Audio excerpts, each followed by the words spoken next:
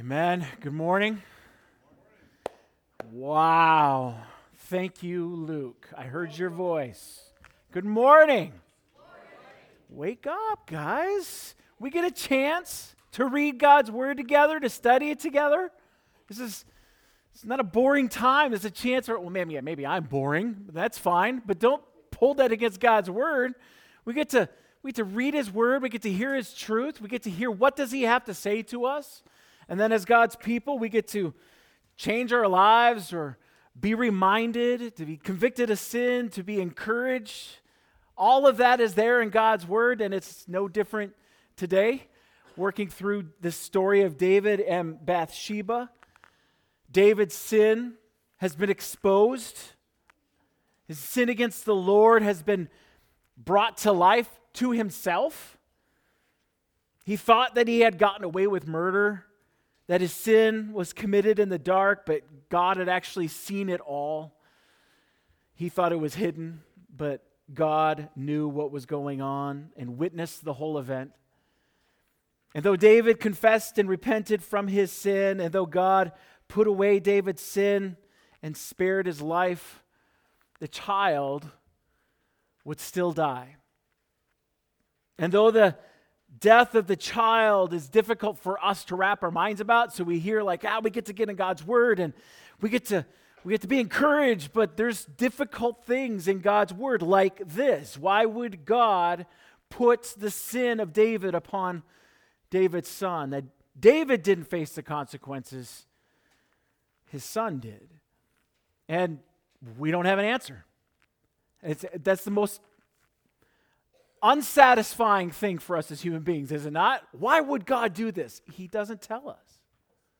But as we looked at last week, if we can't understand this, or at least accept it in the sense of this is God's way of doing it, we can't accept it that God has put our sin upon his son and sent his son to death to pay the consequences for our sins. And so we have to stand in God's presence, know that he is just, he is right. And though we may not understand it, and his ways are beyond us, we know he is good. And that somehow, even through this situation in David's life, good is going to happen.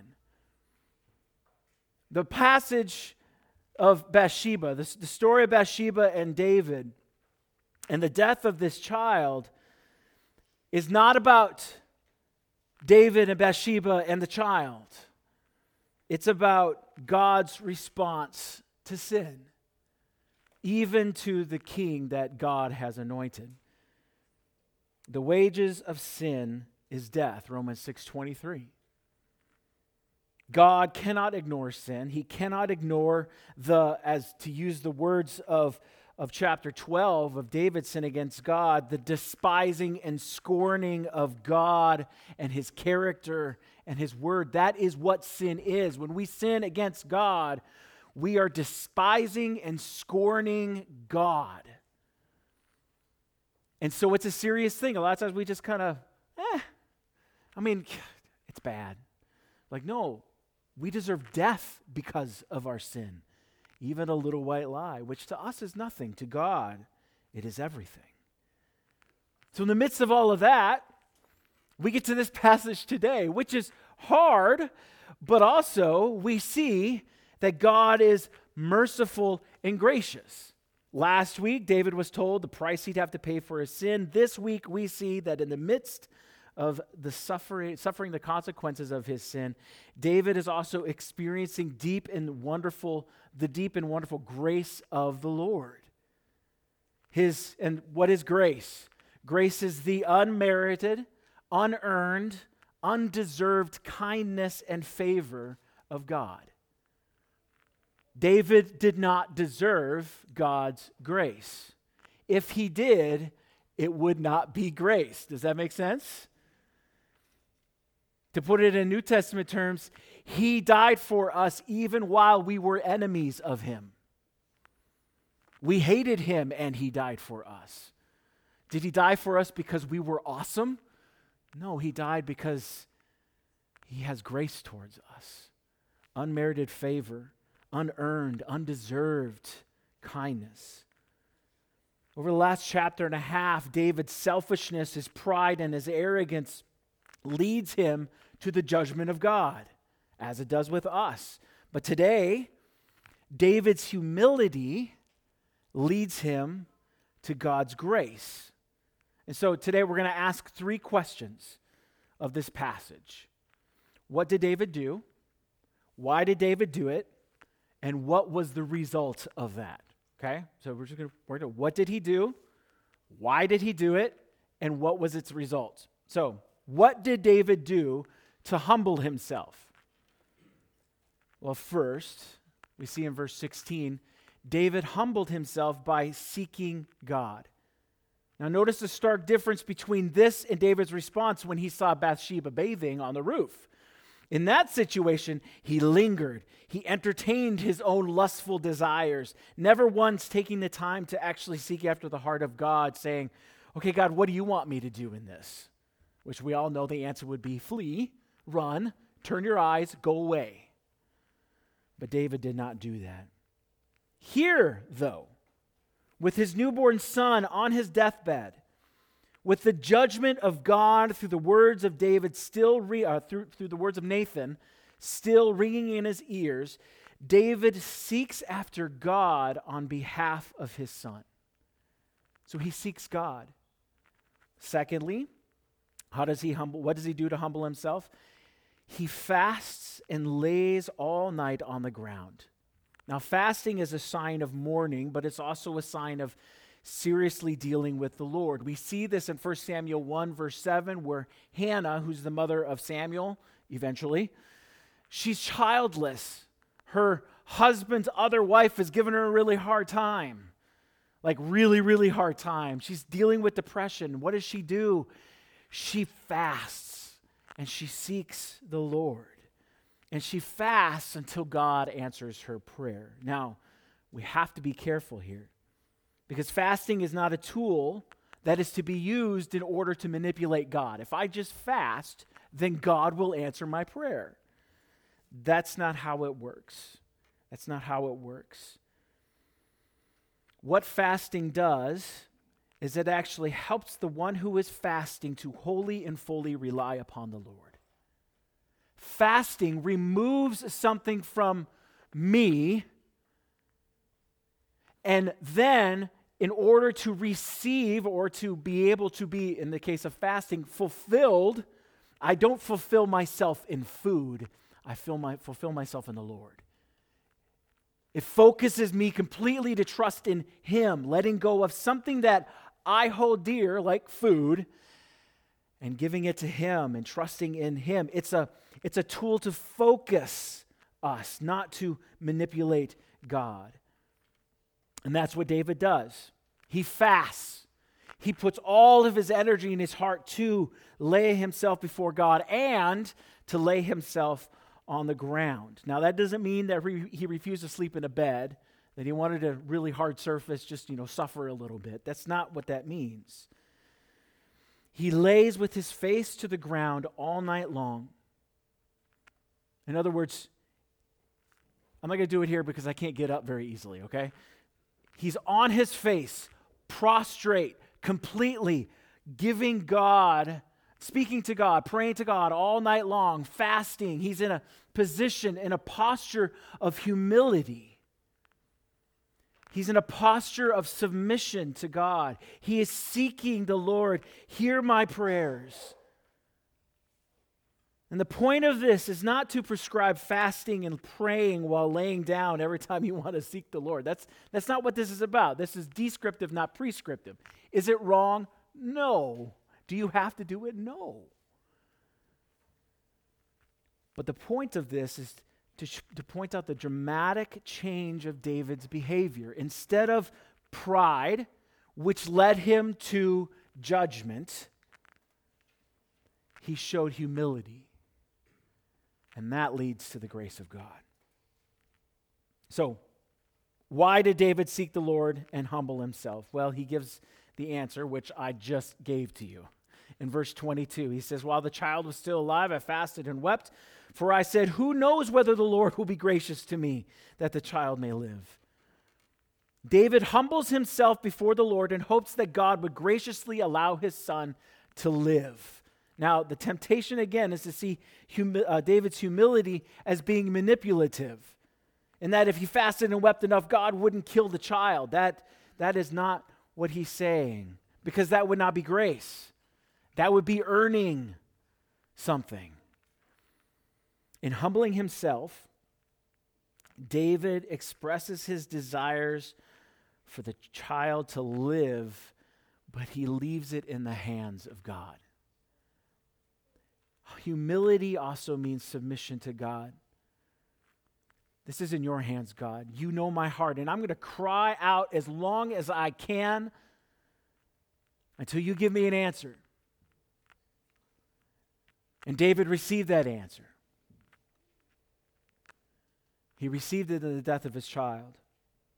And that's the result of his humility. And you go, whoa, wait a second, Mark. That's not, you're saying, so if I humble myself, then bad stuff's going to happen. It's still going to happen? Well, maybe.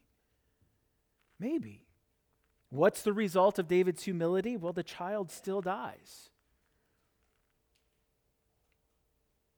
And you would think that would drive David to despair, even deeper into depression, even deeper into sorrow. And even his own servants are afraid to tell David that the child has died for fear he's going to harm himself.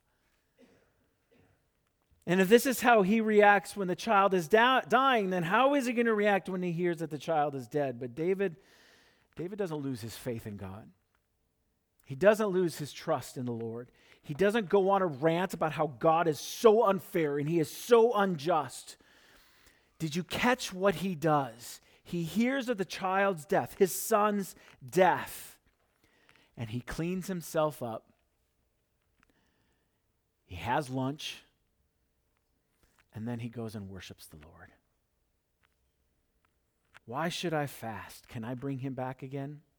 I shall go to him, but he will not return to me. Now, little side note here, disclaimer. This passage has been used to talk about how all children go to heaven. And though I think you can argue that point with this, it's not really that strong of an argument, because David's point is that his continuing to fast and weep is not going to bring the child back. The child is dead. And God has made that choice. Only in David's death will there be any chance of a reunion. Now, that being said, it is super dangerous to found an entire doctrine or teaching on one verse. So don't do that. The point is not all children go to heaven. The point is David submitted to the Lord, and he humbled himself in the hands of God, and he worshiped. He worshiped God. In the midst of his sorrow and his grief, he went right to the Lord. His humility wasn't a facade. It wasn't a mask. He wasn't trying to manipulate God. It was real. And in pain or in healing, good or bad, David is saying God is still God and he is worthy to be praised. What does Job say? The Lord giveth and the Lord taketh away. Blessed be the name of the Lord. And if you've never read Job, just read the first chapter. He says that after horrific events in his life that had nothing to do with him. Blessed be the name of the Lord. But there is another result of David's humility.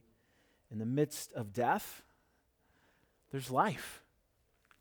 I missed this at first. And this is the joy of like commentaries and Bible notes. If you've got Bible study notes, this pointed me to realizing what those last verses in this section mean. David comforts his grieving wife. He goes into her and she gives birth to a son, and they call him Solomon. And Solomon means peace. Shalom is peace. Solomon. And the Lord loved Solomon and sent David a message by Nathan. Now, we're not told the contents of the message. That's not important. What is important is that after receiving it, David gives Solomon another name. Did you know that? Did you know Solomon had a second name? And his name is Jedediah, meaning beloved of the Lord. And as my study Bible notes say, this is where these things come and happen. This is what he says, despite the sin of David and his descendants, the Lord's favor will not be withdrawn. The Lord's grace will not be withdrawn.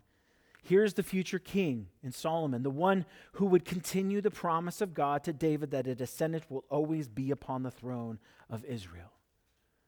God's grace was not to be experienced through the newborn child, but through Solomon. Not because David fasted and wept enough, but because God saw David's humility before him. For God is a gracious God, and he is gracious to those who humble themselves before him. God is a gracious God to those who humble themselves before him. Now, David's humility points us to the humility of Christ, to the true anointed king. And so we can ask ourselves the same question of Christ. What did Christ do to humble himself? So if you've got your Bibles or your Bible apps, we're going to get into Scripture here. Philippians chapter 2.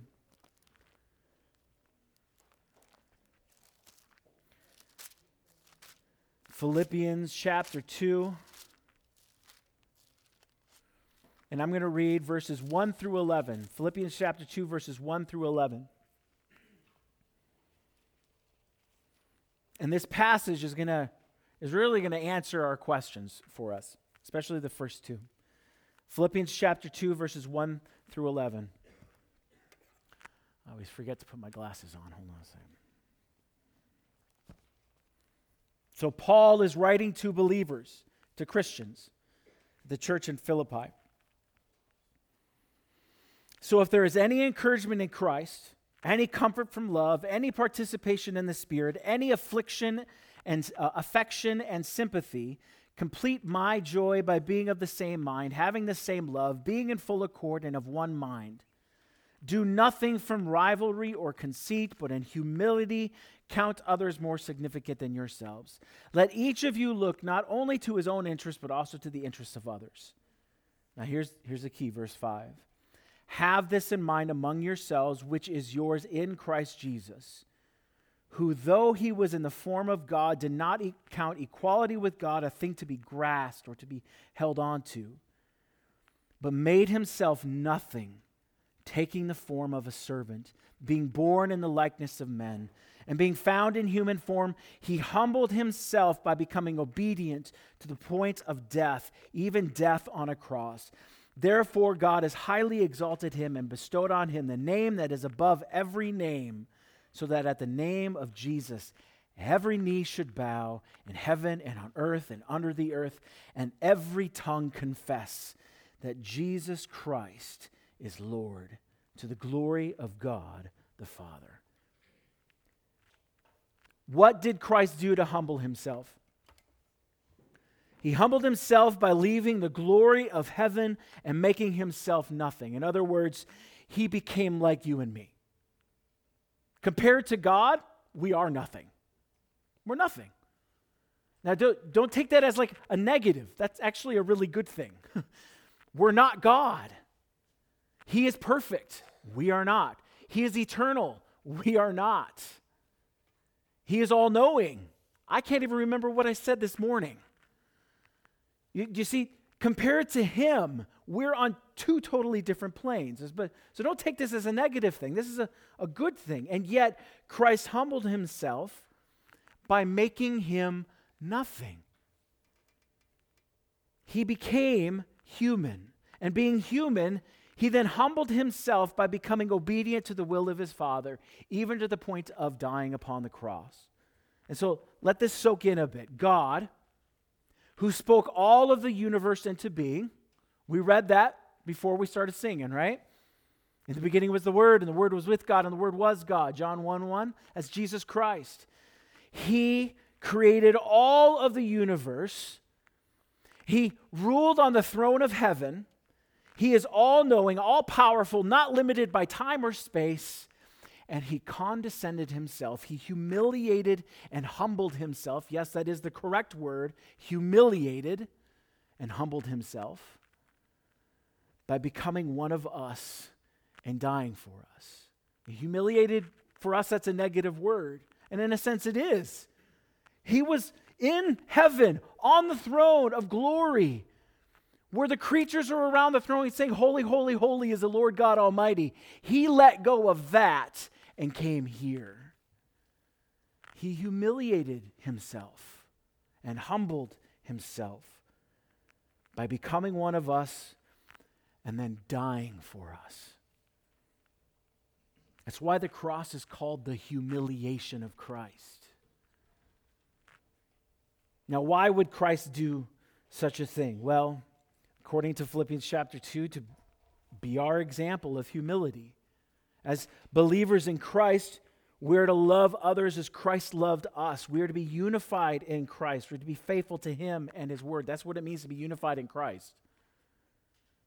To be unified in Christ means that together we stand on His Word and on His truth, not does it make you feel good. It's unified in Christ, in Him. And we are to count others more significant than ourselves.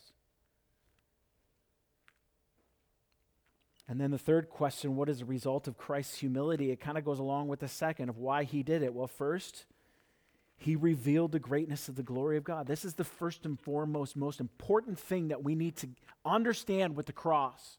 We talk a lot about how the cross saved us, and I'm going to get there in a second because that's there. That's important. Without the cross, we're not saved. But first and foremost, Christ died for the glory of God. He revealed the greatness and the glory of the Father. And it says this in verse 10 and 11, Philippians chapter 2, verse 10 and 11. We just read it. So that at His name every knee would bow and every tongue confess that Jesus is Lord. Why? To the glory of God the Father. He did it all for His Father's glory. Our salvation is like the cherry on top. It's like when we go to heaven, if you're a believer and you're going to heaven, you know what the best thing about heaven is? It's not the people you're going to see. It's Jesus. He's the reason that heaven is so glorious. The people that we will see who are believers that have died and passed before us, they're just the cherry on top. It's just the bonus.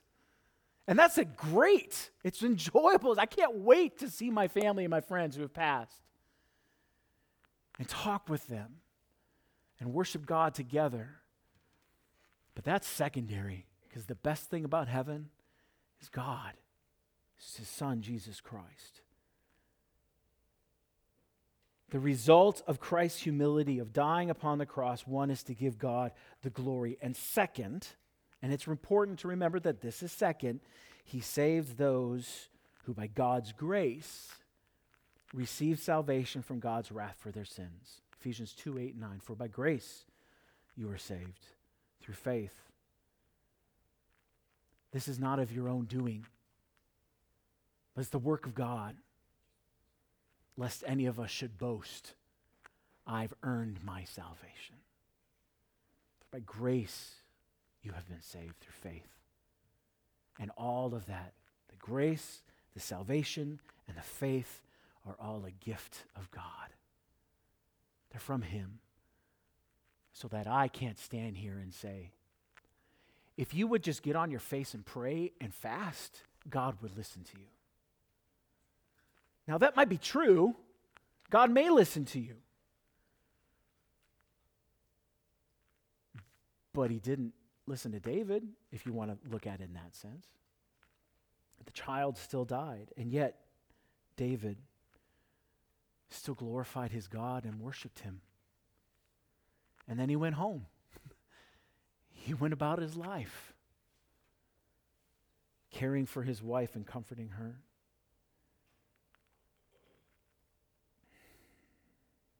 Now,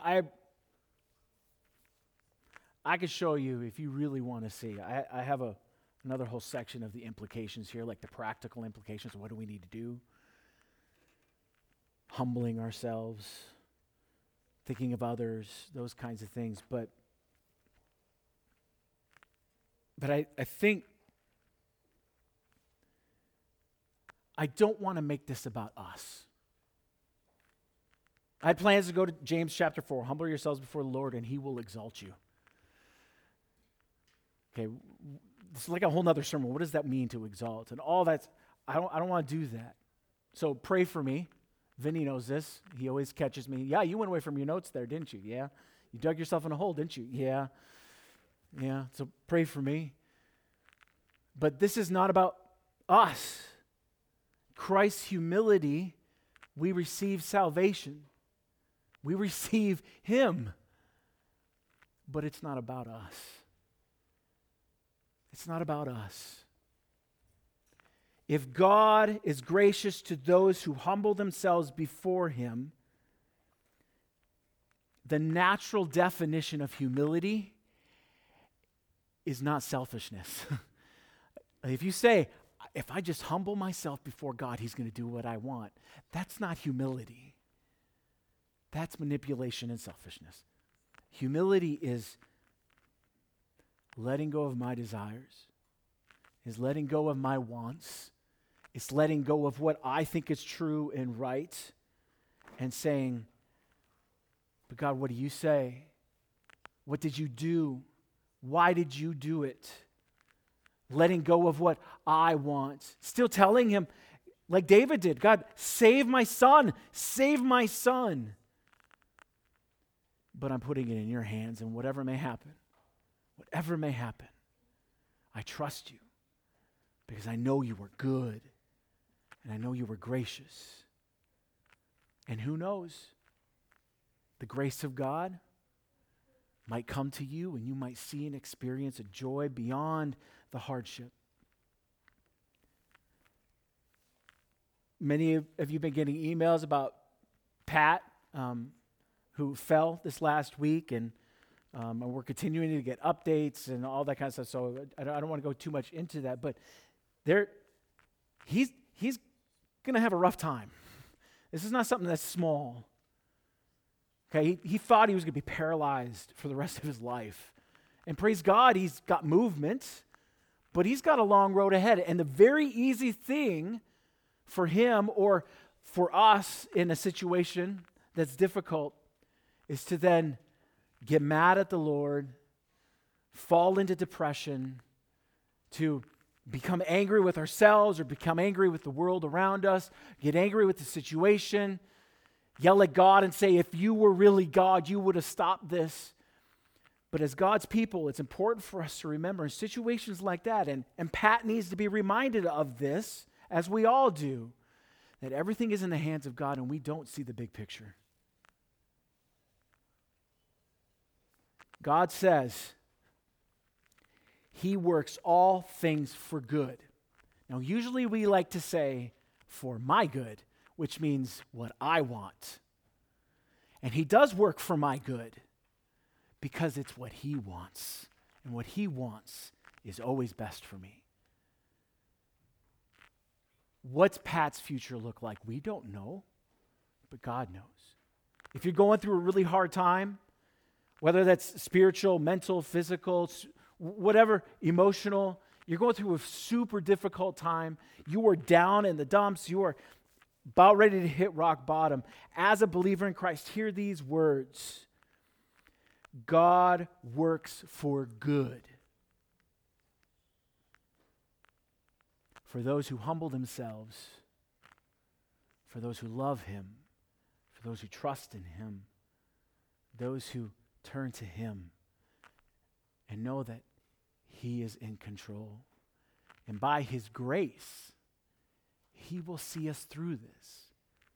Whether that means when he takes me into heaven, okay, again, I'm going to get myself in trouble here, but sorry, Luke, throwing you under the bus. You old people, you're forgetting things, right? That is your future, young man. I'm sorry. You're going to get there. And there's going to be a time in your life. Young people, listen to me. Little kids, listen to me. You think you're invincible. No, this is your future. You're going to be in pain, and there's nothing that you can do about it except go to God. The time may come where until the day that you are going to heaven and God is sending you there and bringing you home, you will be in pain. I hope not, but it's very likely that's going to happen. That's what happens when your body starts to break down. And in that moment, when you can do nothing and the doctors can do nothing and medication can do nothing, who are you going to turn to? God. You should turn to God. Because by His grace, He will either heal you or He will take you home. And in either case, it's a good thing. Now, He might not take you home for a while. Don't hear like He's going to kill you in this moment. But by His grace, He will always show His grace to His people. Because as His people, we have humbled ourselves. We don't trust and rely upon ourselves for our own salvation. We turn to Him and we say, it's by your grace that we are saved. And we praise you. We praise you. This is about you, Lord. And that's what I want us to think about as we take communion this morning. As we come to the table, we take the drink, and we take the bread, and we share it together, that as God's people, we sit here and we go, as we're waiting for everybody to get to their chairs, to sit here and think and contemplate and go, praise God, I worship you, Lord. You have saved me by your grace, not because I'm taking communion, not because I go to church on Sunday morning, not because I'm such an awesome person, but because by your grace you have saved me. Now, Father, help me to humble myself and submit to you even more so I can receive and see and praise you for your grace. Because you are good and gracious King. You are good and gracious God. And praise Him for that. If you have not experienced that, if you're struggling right now, even as a believer, pray it still. Just keep saying those, God, you are gracious. God, I'm at rock bottom, but I know that you are good and you were gracious. And so help me to see that. Help me to look at you and not the pain, not the sorrow, not the suffering, but you. And help me to experience your grace, of your love, of your joy. I am your child. And if you have yet to give your life to Christ, then humble yourself. Let go of you and your desires. Seek God, and He will save you. And He will show you His grace. He promises it. He will show you. That doesn't mean He's going to fix everything in your life. But it does mean that He will be with you always. So when you are ready, grab a cup, grab the bread, sit at your seat, then together we will take communion as a church family. You don't have to be a member. You just need to be a believer in Christ. That's all we ask. And that you come and you sit down and we take it together and think and contemplate and give praise to God for His gracious love and salvation. He shows grace to those who humble themselves before Him. And so we praise Him for that. So come when you are ready.